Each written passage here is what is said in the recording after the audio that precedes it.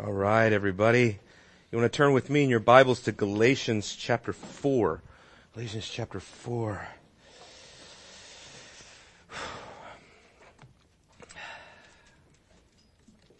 Good to see you. Am I on? There we go. Okay, let's pray one more time. Ask the Lord to just bless our time together. Let's pray. Father, we come before you now, and we're so delighted, Lord, to be able to sing the praises of our great God and King. Wondrous things of you are said, Lord, because you are wondrous. And as the psalmist declares, you alone do wondrous things. And so, Father, we ask that you would continue to do the wonder and the miracle of transformation and conformity to the image of Christ, Lord, in our lives. Help us, Lord, as we study this grand subject of theology, that you would just give us your heart for these things, Lord. Let it not be simply a accumulation of data or head knowledge, Lord, but let it be the inward cry of our heart to know you. So we pray that you'd help us, help our weak frame. Help us, Lord. We confess that our minds are in desperate need to be transformed and renewed in our inner man, Lord, so that we can glorify you in all things. In Christ's name we pray. Amen. Amen. So once again, we are talking about the subject of practical theology. Practical theology. And you remember from last week what it is that other people call practical theology. Do you remember? What was the other name for practical theology? Pastoral. That's right. It's pastoral. And really, Galatians chapter 4 helps us to see this pastoral component. Look with me to the at verse, well, I suppose we can begin in verse 19 is fine. Beginning in verse 19 of Galatians 4, this is like a foundational verse for this. But he says, "My children, with whom I am again in labor, until Christ is formed in you. But I wish that I could be present with you now and to change my tone, for I am perplexed about you." Now, if you know anything about the background of the book of Galatians, you understand the controversy that's going on there. The Galatians are suffering prey to the Judaizers, who are trying to confuse them and trying to stir, or really to throw their faith into confusion, because they're saying that, in order to be fully in covenant membership with God, you have to also take on some of the dietary or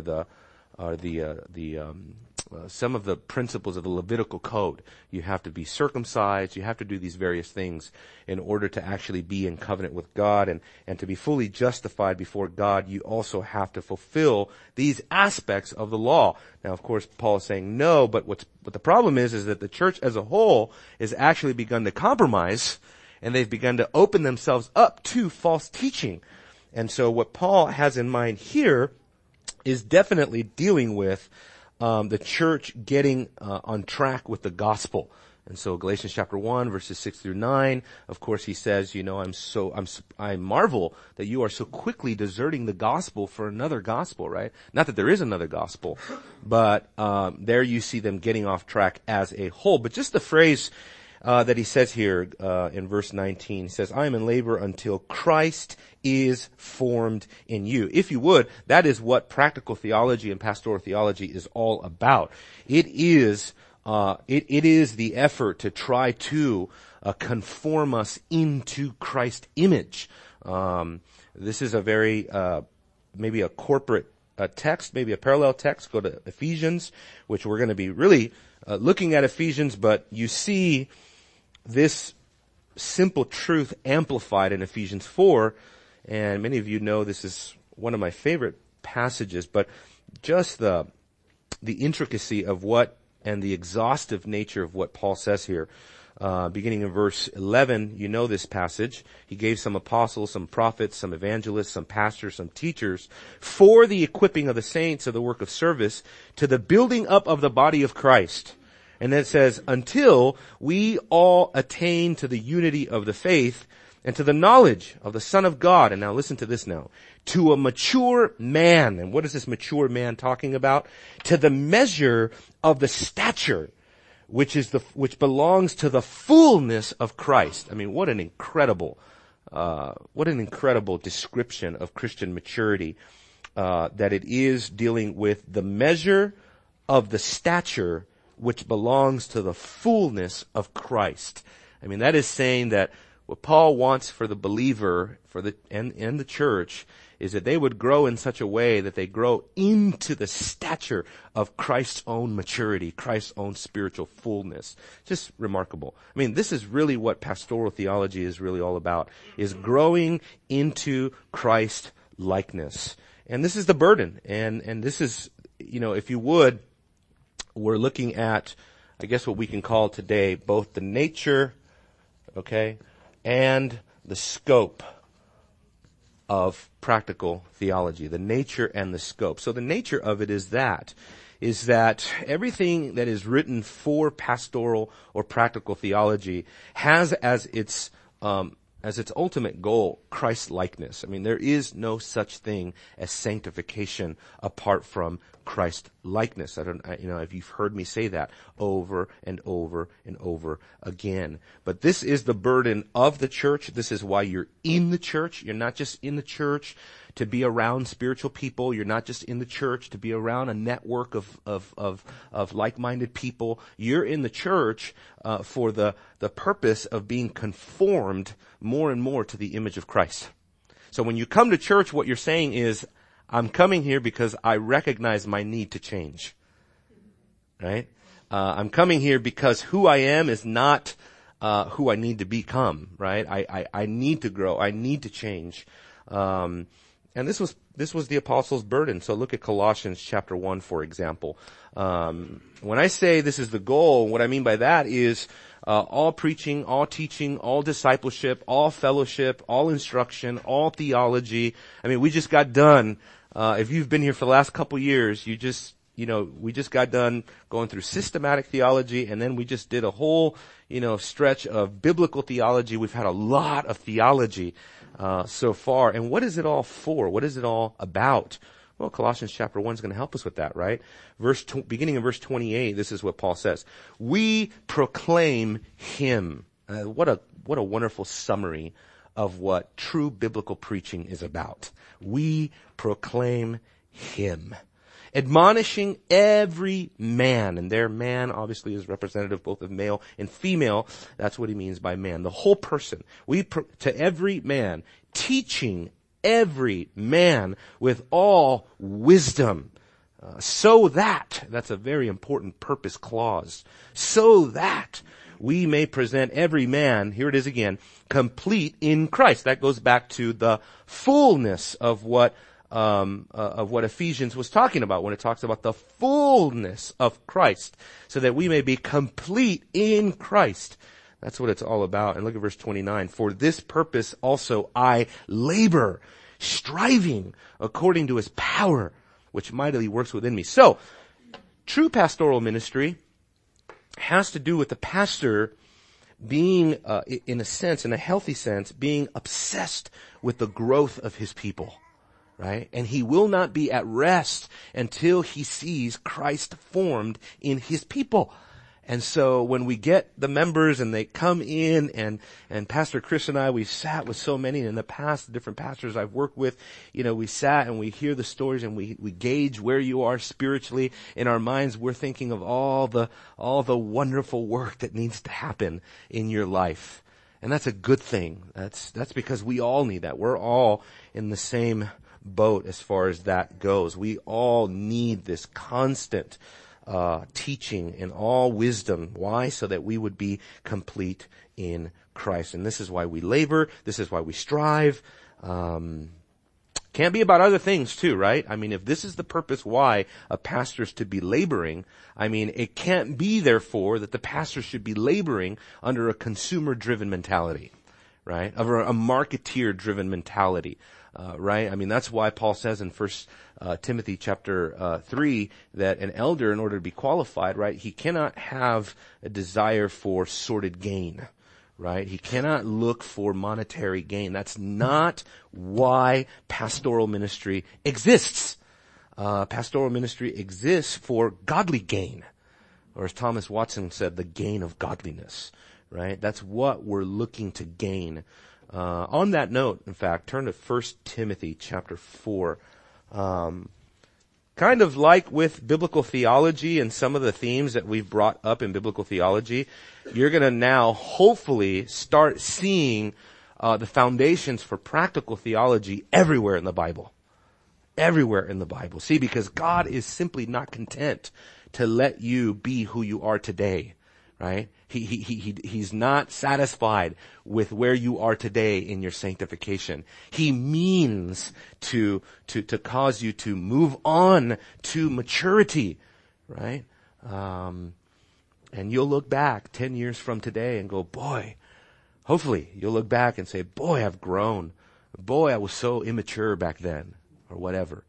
Okay, so 1 Timothy 4:6 says, "And pointing these things out to the brethren, you'll be a good servant of Christ Jesus, constantly nourished on the words of the faith and of sound doctrine which you have been following, but have nothing to do with worldly fables fit only for old women. On the other hand, he says, discipline yourself for the purpose of godliness." I mean, could there be a more potent passage for practical theology than that verse right there? Discipline yourself for the purpose of godliness. And so my burden and the whole task of practical theology is to get you to see that as a glorious and wondrous thing, to be disciplined for godliness, instead of looking at that in a sense of drudgery, as if that is some sort of burdensome task. What does John tell us in 1 John chapter 5, right? The commandments of the Lord are not a burden. See, that's because all conformity to Christ flows out of regeneration. So going back to systematic theology, regeneration leads to not just definitive sanctification, but to progressive sanctification, right? As you're constantly being renewed into the image of Christ more and more and more. More and more and more. Any questions, comments, statements? I don't want to be the only one to teach, because you know me, I'll start preaching. So feel free to ask a question. Yes, Jeffrey. Please. What's that? 1 Thessalonians chapter 1. Mm-hmm. I'm speaking fast in my pages to turn to a second. Mm-hmm. 1 Thessalonians chapter 1. Paul and Silvanus and Timothy, to the church of the Thessalonians, and God the Father and the Lord Jesus Christ, grace to you and peace. We give thanks to God always for all of you, making mention of you in our prayers, constantly bearing in mind your work of faith, labor of love, steadfastness of hope, and our Lord Jesus Christ in the presence of God the Father. Knowing, brethren, beloved by God, His choice of you. It's all about encouraging the body in those areas. And what a joy it is, as you said. It's not burdensome. We love to encourage the brethren in the steadfastness of hope, labor of love, and the work of faith. Mm-hmm.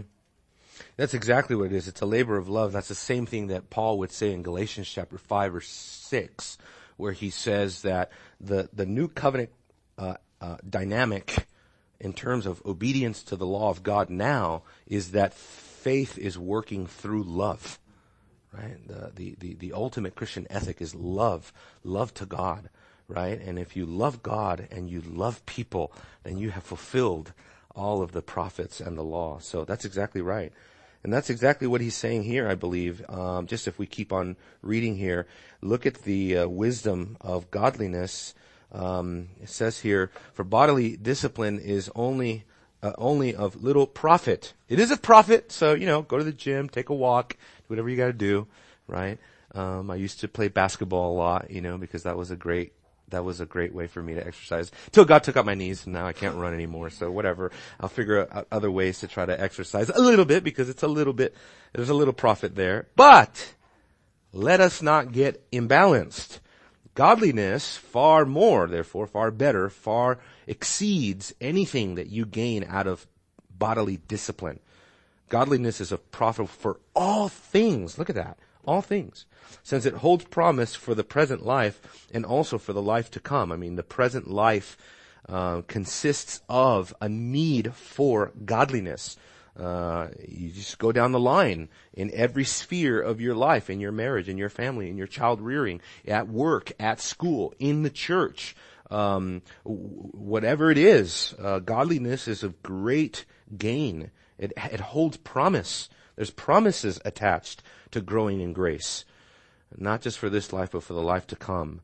Okay, so let me move on here to something else, and that is just getting a little bit more to the goal of practical theology. What is the goal of practical theology? Just a little bit of an incentive on why we do this.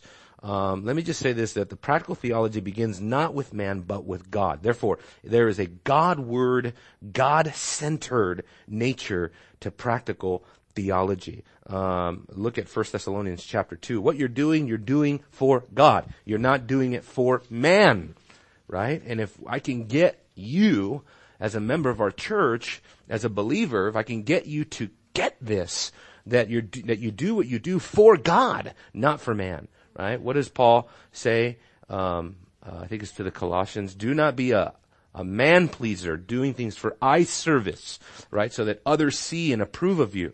Oh, I tell you what, if you live your life under the eye of only one person, that is God, under God's eye, okay, the Trinity, three persons. Now some of you are already firing off and you hear one person, God. Okay, yes, the one God, three persons in one, okay. Back to systematic theology real quick. But you know what I mean, if you do what you do, primarily to be pleasing to God, guess what? You don't have to worry about anybody else. You have to worry about what your wife may think of you, or what your husband may think of you, or what mommy and daddy are going to think. If you live to please God, you will have man's approval. 1 Thessalonians chapter 2, verse 13 says, for this reason we also constantly thank God that when you received the word of God which you heard from us, you accepted it not as the word of men, but for what it really is, the word of God, which also performs its work in you who believe. So all of God's commandments are just that. They are God's commandments.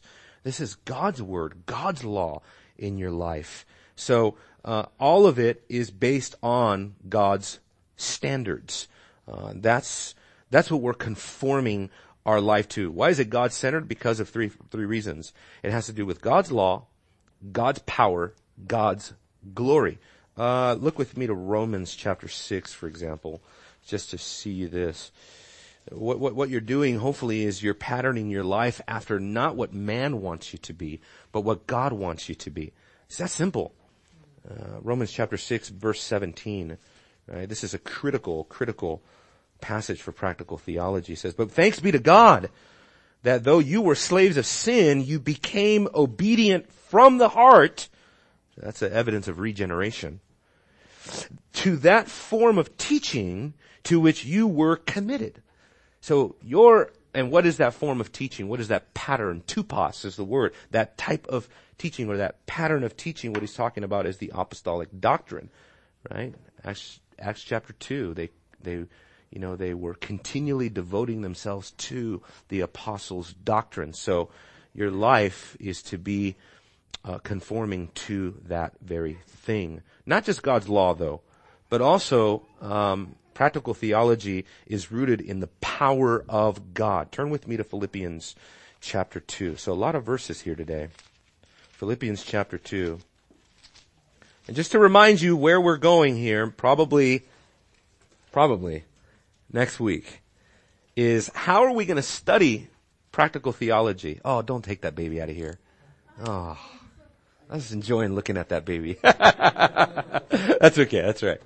Just reminded me of the childlike faith that we need, right? It's a living prop right there. So cute. Philippians chapter 2, verses 12 and 13. This is an amazing thing. And this will get us back to systematic theology for a little bit to answer a very important question about sanctification, because look at the dynamic. So then, my beloved, just as you have always obeyed, not in my presence only, but now much more in my absence, work out your salvation in fear and trembling. You guys know this verse. For it is God who is at work in you, both to will and to work for his good pleasure. And the reason why I say this kind of takes us back to systematic theology is because we have to answer the question about progressive sanctification. Is it synergistic? I think it's like this, right? You know what I mean. Is it synergistic or is it, that's not right. I'm glad so many of you know what monergism spell like. Right? Is progressive sanctification a synergistic activity or a monergistic activity? Good. That's right. I've had some hardcore Calvinists, try to pin me to the wall on this, It's monergistic, it's all of God. You've taken glory from God. No, absolutely not. I think all of the great theologians that I've studied, that deal with this issue. So what are we asking here? Synergism versus monergism. Synergism, so the preposition soon comes from the Greek soon, right? So means with. And energy or ergos, right, means work with. So there's two people working, right? There's the believer and God at work. Whereas monergism, monos, right, one, there's only one person working, and that theologians use monergism to explain how it's only God who is at work. Right? So we have to then make a decision. When we encounter a passage like this, it seems to be, verse 12, very synergistic, right? Work out your salvation in fear and trembling. Almost as if the whole weight of it all is on me, right? To work it out. It's all of me. Right? But then the balancing act of that is because it is God at work in you, both to will and to work for his good pleasure. So this is the way it works in sanctification. God gets all the glory and you are called to put in all the effort that you have, right? You are called in sanctification. And let me say this. Many years ago I had this debate, and it has to do with not to bog us down too much in systematic theology, but it has to do with our view of the law and the gospel, the imperatives of the New Testament and things like that, where I've gone through controversies in the past where people tend to take a particular view of sanctification, where they basically say that in the New Testament we are not to turn the imperatives of the New Testament into some sort of secondary law. Right? That's not what they're there for, right? Almost to turn them into a burden. Well, I have a pretty traditional view of the law and gospel. I mean, I would be right down the line, especially following Calvin, not so much Luther, because that's kind of where the Lutheran view kind of gave birth to this, but more of a classic Reformed Calvinistic Puritan tradition, and Thomas Watson and others, where I would say, no, it's not that you're creating another law. What it is, what you're looking at in the New Testament, the imperatives of the New Testament, is that these are simply explicating, expounding, and further explanation of the law of God. That's all it is. It's just fleshing out the law of God. So this is what I'm afraid of. I'm afraid of looking at the imperatives in the New Testament as simply suggestions and not really commands, right? But what does Paul say? First Corinthians chapter 14, I think it's verse 37, where Paul says, if anybody is in question about the things that I am saying, know that they are the commands of the Lord. So when the apostles give us an injunction, it carries the weight of God's law, God's commands. So, look at this. How are we to interpret this? Right? Work out your salvation in fear and trembling. That's an imperative in the Greek. That is a command. That is not a suggestion. You know what I'm saying? Any questions about that? Yes, sir. I think it often comes down to people wanting to find an easy way out and not do the things that they're actually called to do, right? Yeah. And there's sin that it's, either they don't know God, and obviously they're going to not follow it anyway, but even Christians try to find, I think, at times the easy way out. Or see things that they know they need to change, and they know it's going to be a battle to change those things, and so they try to lessen what's really being said.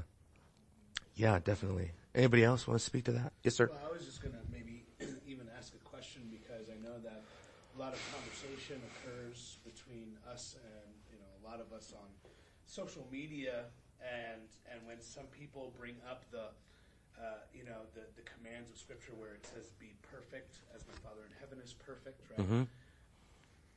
They end up sometimes people end up using the argument of good luck with that. Yeah.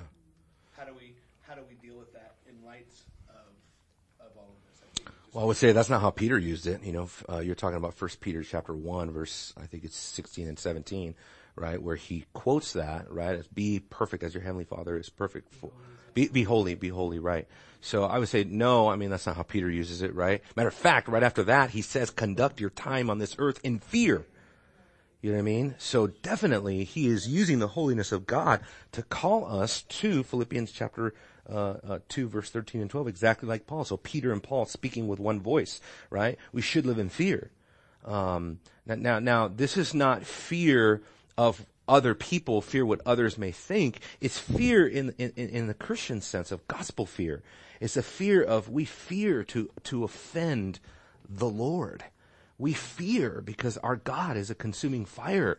We fear because of his holiness. We fear because if you were ever put in Isaiah's shoes and stood before the throne of God in heaven before his temple, you'd fall to the ground and scream, I'm ruined. Even as a justified prophet, you would still be gripped with the fear of God.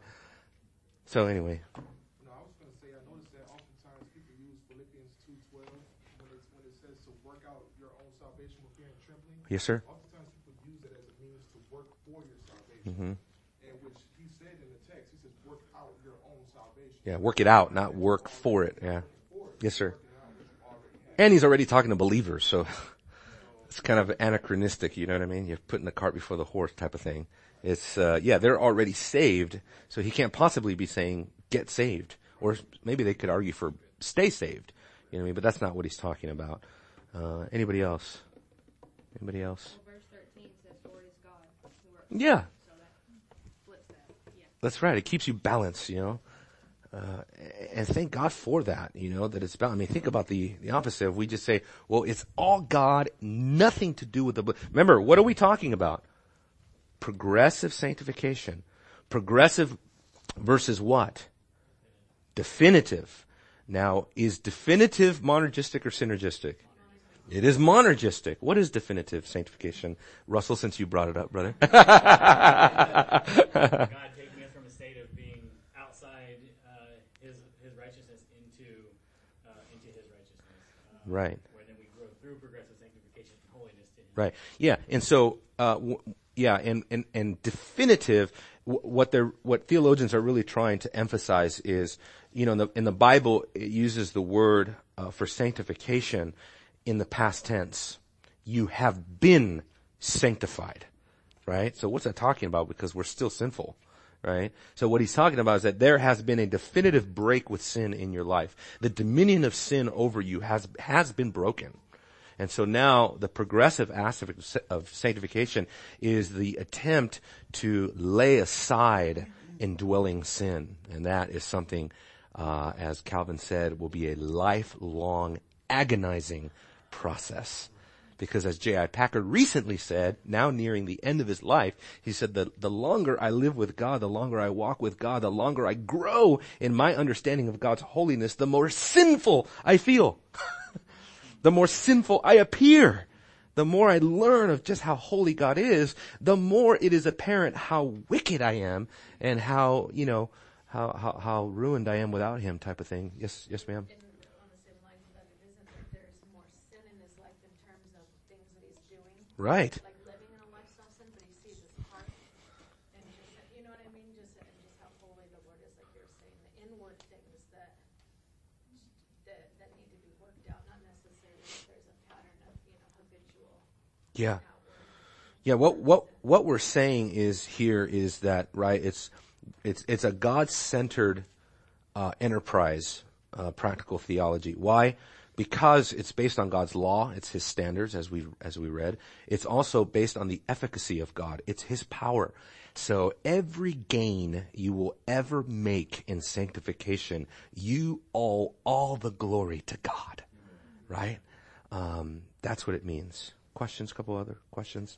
Yes, sir. Make a comment as far as the Yes, sir. progressive sanctification. Mm-hmm. The aspect, I think, from a synergistic perspective, is that God gives us the desire to do those things, right? They're not just magically going to happen. So Very good. I remember whenever I was in high school, right, I'd be like, oh, I want to read my Bible more, I'd be praying about it. And I realized at that point that it wasn't just something that was just going to, like, all of a sudden he's going to do the Bible. No, I'm going to use this chapter, right? There's an aspect of, okay, the Lord can give me those desires, and then there's the follow through to do those things that he's called to. Amen, brother. Yeah. That's right. We know that, right? We know that God ordains the end as well as the means to the end, right? And the ordained means to the end of our sanctification is that we work out our salvation in fear and trembling, right? There's effort. There's real effort. There's bodily discipline. What does Paul say? I buffet my body, right? I just remember not too long ago, a brother that was in one of our men's studies, he heard one of the brothers talking about, well, he's going to be giving up a certain liberty that he has because he just doesn't, it's not helping him in his growth. And this person wrote to me in a lengthy email saying he's afraid that people are, why can't they just be mature enough to know how to, I hate to see people, he said, give everything up because they think that that's what's going to cause them to grow. And my response to that was very simple. It was self-denial is very rare today. I will not discourage it. And I mean, what did Jesus say? If you don't pick up your cross and deny yourself, you cannot be my disciple. I mean, you think the Apostle Paul had rights? Of course he had rights. He laid so many rights down for the sake of ministry and for the sake of the kingdom and ultimately for the sake of the glory of God. And here's where we're getting a little bit ahead of ourselves, but here's where we have to walk that fine line of either, antinomianism on one side and legalism on the other side, right? Where we start, in a sense, casting our convictions on other people as if they're law, right? Where we can't do that, but at the same time, we also don't want to become antinomian in the sense of lawless, no regard to God's law, right? That's because of the grace of God. Saved by grace. It's all there. It's all in the Bible. It's all there, right? Book of Romans. I mean, shall we sin so that grace may abound? Shall it never be? How shall we sin who died to sin? Right? How should we live in it if we've died to sin? Of course not. We would never look at life that way. By the way, if you do look at life that way, Paul's argument in Romans goes on to conclude you are still in bondage, right? You've lied to yourself about what grace is really all about. You're really still in bondage. Okay, so further proof, or shall we go on? A third. Let's go on to the next thing. Is that I said it's all God's law, God's power, and all for God's glory. And of course, here, look at this verse, 1 Corinthians. Well, I just read it to you. 1 Corinthians 10:31. Whether then you eat or drink or whatever you do all to the glory of God. I think, sadly, this passage has become almost like a cliche in a Christian slogan, but we don't really allow the potency and the all-encompassing and exhaustive nature of what Paul is saying there. What he is saying there is that every aspect of our life is literally doxological, right? Doxa, glory. It is worship. Every aspect of our life is worship. Tell you what, you want to get serious about holiness, start viewing every aspect of your life as worship, and then ask God, is this acceptable worship to the Lord? Right? Is this acceptable within the parameters of, can I do this for the glory of God? Right? And then Paul says, whatever is not of faith, if you can't do it in faith, whatever is not of faith is sin. Right? And what I say is that's God being very gracious to us. Right? And it just shows us, like the Bible tells us in Galatians chapter 5, right? As far as walking and bearing the fruit of the Spirit and having the fruit of the Spirit. So many of those who live by the Spirit are led by the Spirit of God.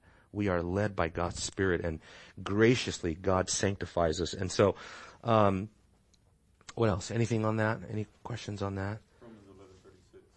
Romans 11:36. Yeah. What does it say? I think I have an idea, but the depth of the wisdom and the knowledge of God, right? But then he ends with, to him be the glory forever. For of him and through him and all things, yeah. To him be the glory forever. Yeah. Amen. That's right. Everything is from that. That really is the heartache of the regenerate believer, is wanting to give glory to God for everything, right? It's almost like we really feel and we experience something of the grace and of the love of God when He gets all the glory. Not to quote John Piper, but we are most satisfied in Him when He is most glorified in us. And He is most glorified in us when we are most satisfied in Him. That is a true statement. I don't know, as he said, that we should amend the Westminster Confession, but it's a true statement. Yeah, that's right. Let me see here. I've got so much here. What about 2 Corinthians chapter 5? Bearing in mind that for the believer, just as we're talking about the fact that everything counts, every sphere of our lives, everything that we do can and should be done for the glory of God.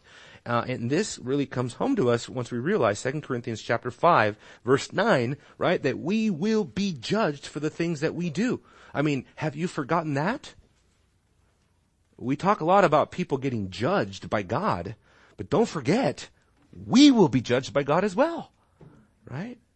Look at verse 9. Therefore, we also have as our ambition, whether at home or absent, to be pleasing to Him. That's practical theology right there.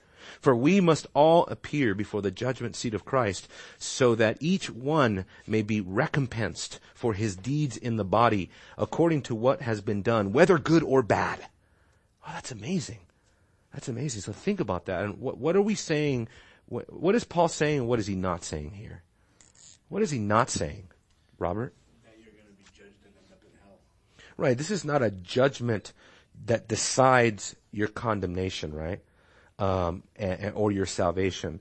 I think it was one of those liberating truths, and I don't remember what theologian said this, but they said that when you die and you face God on judgment, that is not going to decide whether or not you go to heaven or hell. I thought, wow. Because I think sometimes we can slip, subconsciously, we can almost slip into that, right? Thinking that our salvation, our ultimate salvation, is yet to be determined somehow, right? No.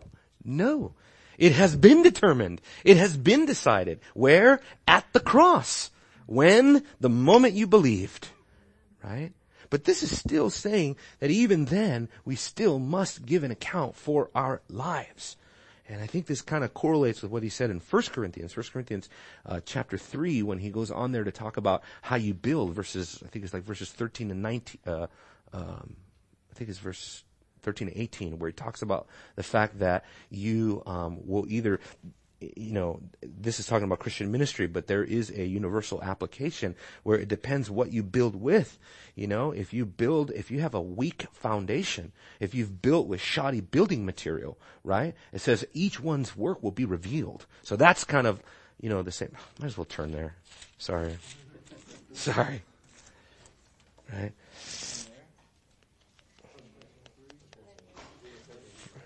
Oh, wow, you guys remembered. 1 Corinthians chapter 3, beginning in verse 11.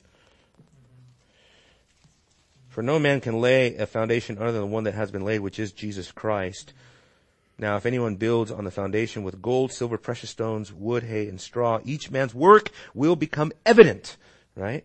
For the day will show it, because it is to be revealed with fire. I think that's the fire of the fire of God's judgment, his trying fire, the testing fire. That's right. And the fire itself will test the quality of each man's work. If any man's work which he has built on it remains, he will receive a reward. If any man's work is burnt up, he will suffer loss, but he himself will be saved. So yes, you will be saved, but the quality of your work in the gospel can be burnt up. That should be part of the fear of the Lord here, right? That we do what we do with right motive, that we do what we do with right doctrine, that we do what we do, you know what I'm saying, in a way that's pleasing to God. All of those things. Okay. Man, just tempted to either go here or not go here. Yeah. So let's go quickly and talk about, let's talk about the book of Ephesians again. Just because, so this goes from the nature of practical theology to what I want to call the method. We dealt a little bit with the scope of it and what it all contains. But really the method, just to kind of end, I guess, reminding us where we're going, what we're going to be doing, and how we're going to do this. Really, if you think about it, there's two ways to do practical theology. Some practical theology textbooks that you find, what they'll do is they'll just take a bunch of topics. So they'll hit, marriage, family, child rearing, finances, biblical manhood, womanhood, things like that, and they just kind of go one by one. So what I want to do is a bit more organic, if you would. I guess it's the influence of biblical theology, but it's to say we're just going to take the book of Ephesians as our textbook. So we're not going to use Jay Adams, we're not going to use Ken Sande or somebody like that, even though I'll quote for them or use them. I have taught Ken Sande's book, Peacemakers, in the past, and it was a good book. I think this is, I hope he's not listening, I think this is better, because we're just going to go through the Word, right? And the reason why is because I think it's so important to, as believers, as we're seeking to grow, to be able to inject ourselves into the flow of thought of Scripture, right? Whether we remember someone's program or not, it may be very good, very wise, may be a good counseling system, it might be a good counseling book, might be a good book on marriage, right? But I think the most important thing of all is that you remember, what does the Word say and how does it say it? And how did I get there, right? I think we're meant to do this. Because we're meant to really take upon ourselves a certain theology, even with practical theology. Okay, I'll do this just because I think, just to show you, look at Ephesians chapter 4, going back to Ephesians chapter 4 again. Wanted to show you guys just how biblical theology plays out, even in practical theology. This is why it's so important to have the right foundation of a biblical theology. And I was sharing this with Robert and my wife the other night, but just to show you, what is sanctification all about? Well, you know this passage, but just to remind you, verse 23. Oh boy. Might not be able to go that far in. Verse 20. But you did not learn Christ in this way, if indeed you have heard him and have been taught by him. By the way, hearing him and being taught by him, what does that mean? What's that referring to? What's that? Through the apostles, right? Maybe, but it says, who have they heard and who have they been taught by? Right? You have heard him. Who is him? Right. And have been taught in him.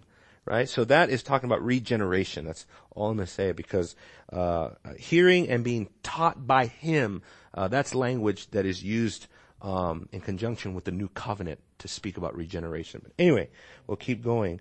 It says, just as the truth is in Jesus, that in reference to your former manner of life, you lay aside the old self, which is being corrupted in accordance with the lusts of deceit, and you be renewed in the spirit of your mind. Watch this now. And you put on the new self, which is in the likeness of God, has been created in righteousness and holiness and truth. Now, biblical theologians in here, what does it mean, the likeness of God, and what does the word created go back to? Genesis what? Genesis 3:21. You're getting ahead of me right now, but Genesis 1 verses 26 and 27, which is where God says what? Let us make man in our image, right? This is a parallel passage to Colossians chapter 3 verse 10, where the image, the icon is used, right? As the image of God is used there, explicitly again, in connection to the Creator. So, what is Paul doing? He is connecting our sanctification back to Genesis chapter 1, verses 26 and 27. Why? To show us that what is happening in our sanctification is that we are being renewed back to the image that Adam and Eve should have secured through righteousness, right? But failed to do that because we know what the fall is. and they didn't. So, in Genesis chapter 3, verse 21, as Robert says, this is an amazing text that I want you to, just to see how biblical theology works, for example, it says, the Lord God made garments of skin for Adam and his wife, watch this, and he clothed them. He clothed them.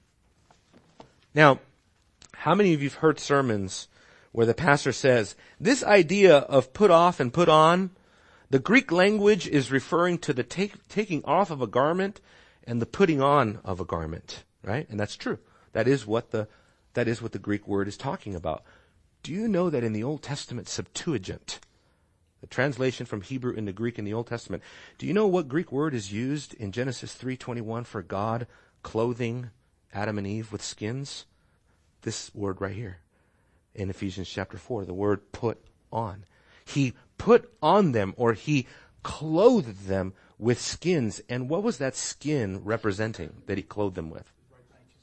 What was the skin in Genesis representing that he clothed them with? The sacrifice of Christ. It was representing typologically the sacrifice of Christ. The reason we know that is not by going from Genesis to the New Testament. It's by going from Genesis to the Levitical law. And so that the Levites, the Israelites, they saw the language of sacrifice in Genesis chapter 3 verse 21, but we know that the language of sacrifice is ultimately pointing forward to the ultimate sacrifice. So what is God clothing Adam and Eve with? He is clothing them in the image of the one who would make atonement for their sin. And so in the same way, when we are putting on the new self, God is restoring us back to that original image. Amen? Some of you are like, well, maybe. That's okay. Study it out. Yeah. Let's pray. Father, Lord, time is just always fleeting. And as a preacher once said, alas, the hourglass, she is the enemy. Just seems as if there's just never enough time to talk about the wonder of your word. And so, Father, continue to bless our worship now, we pray. In Jesus' name, amen.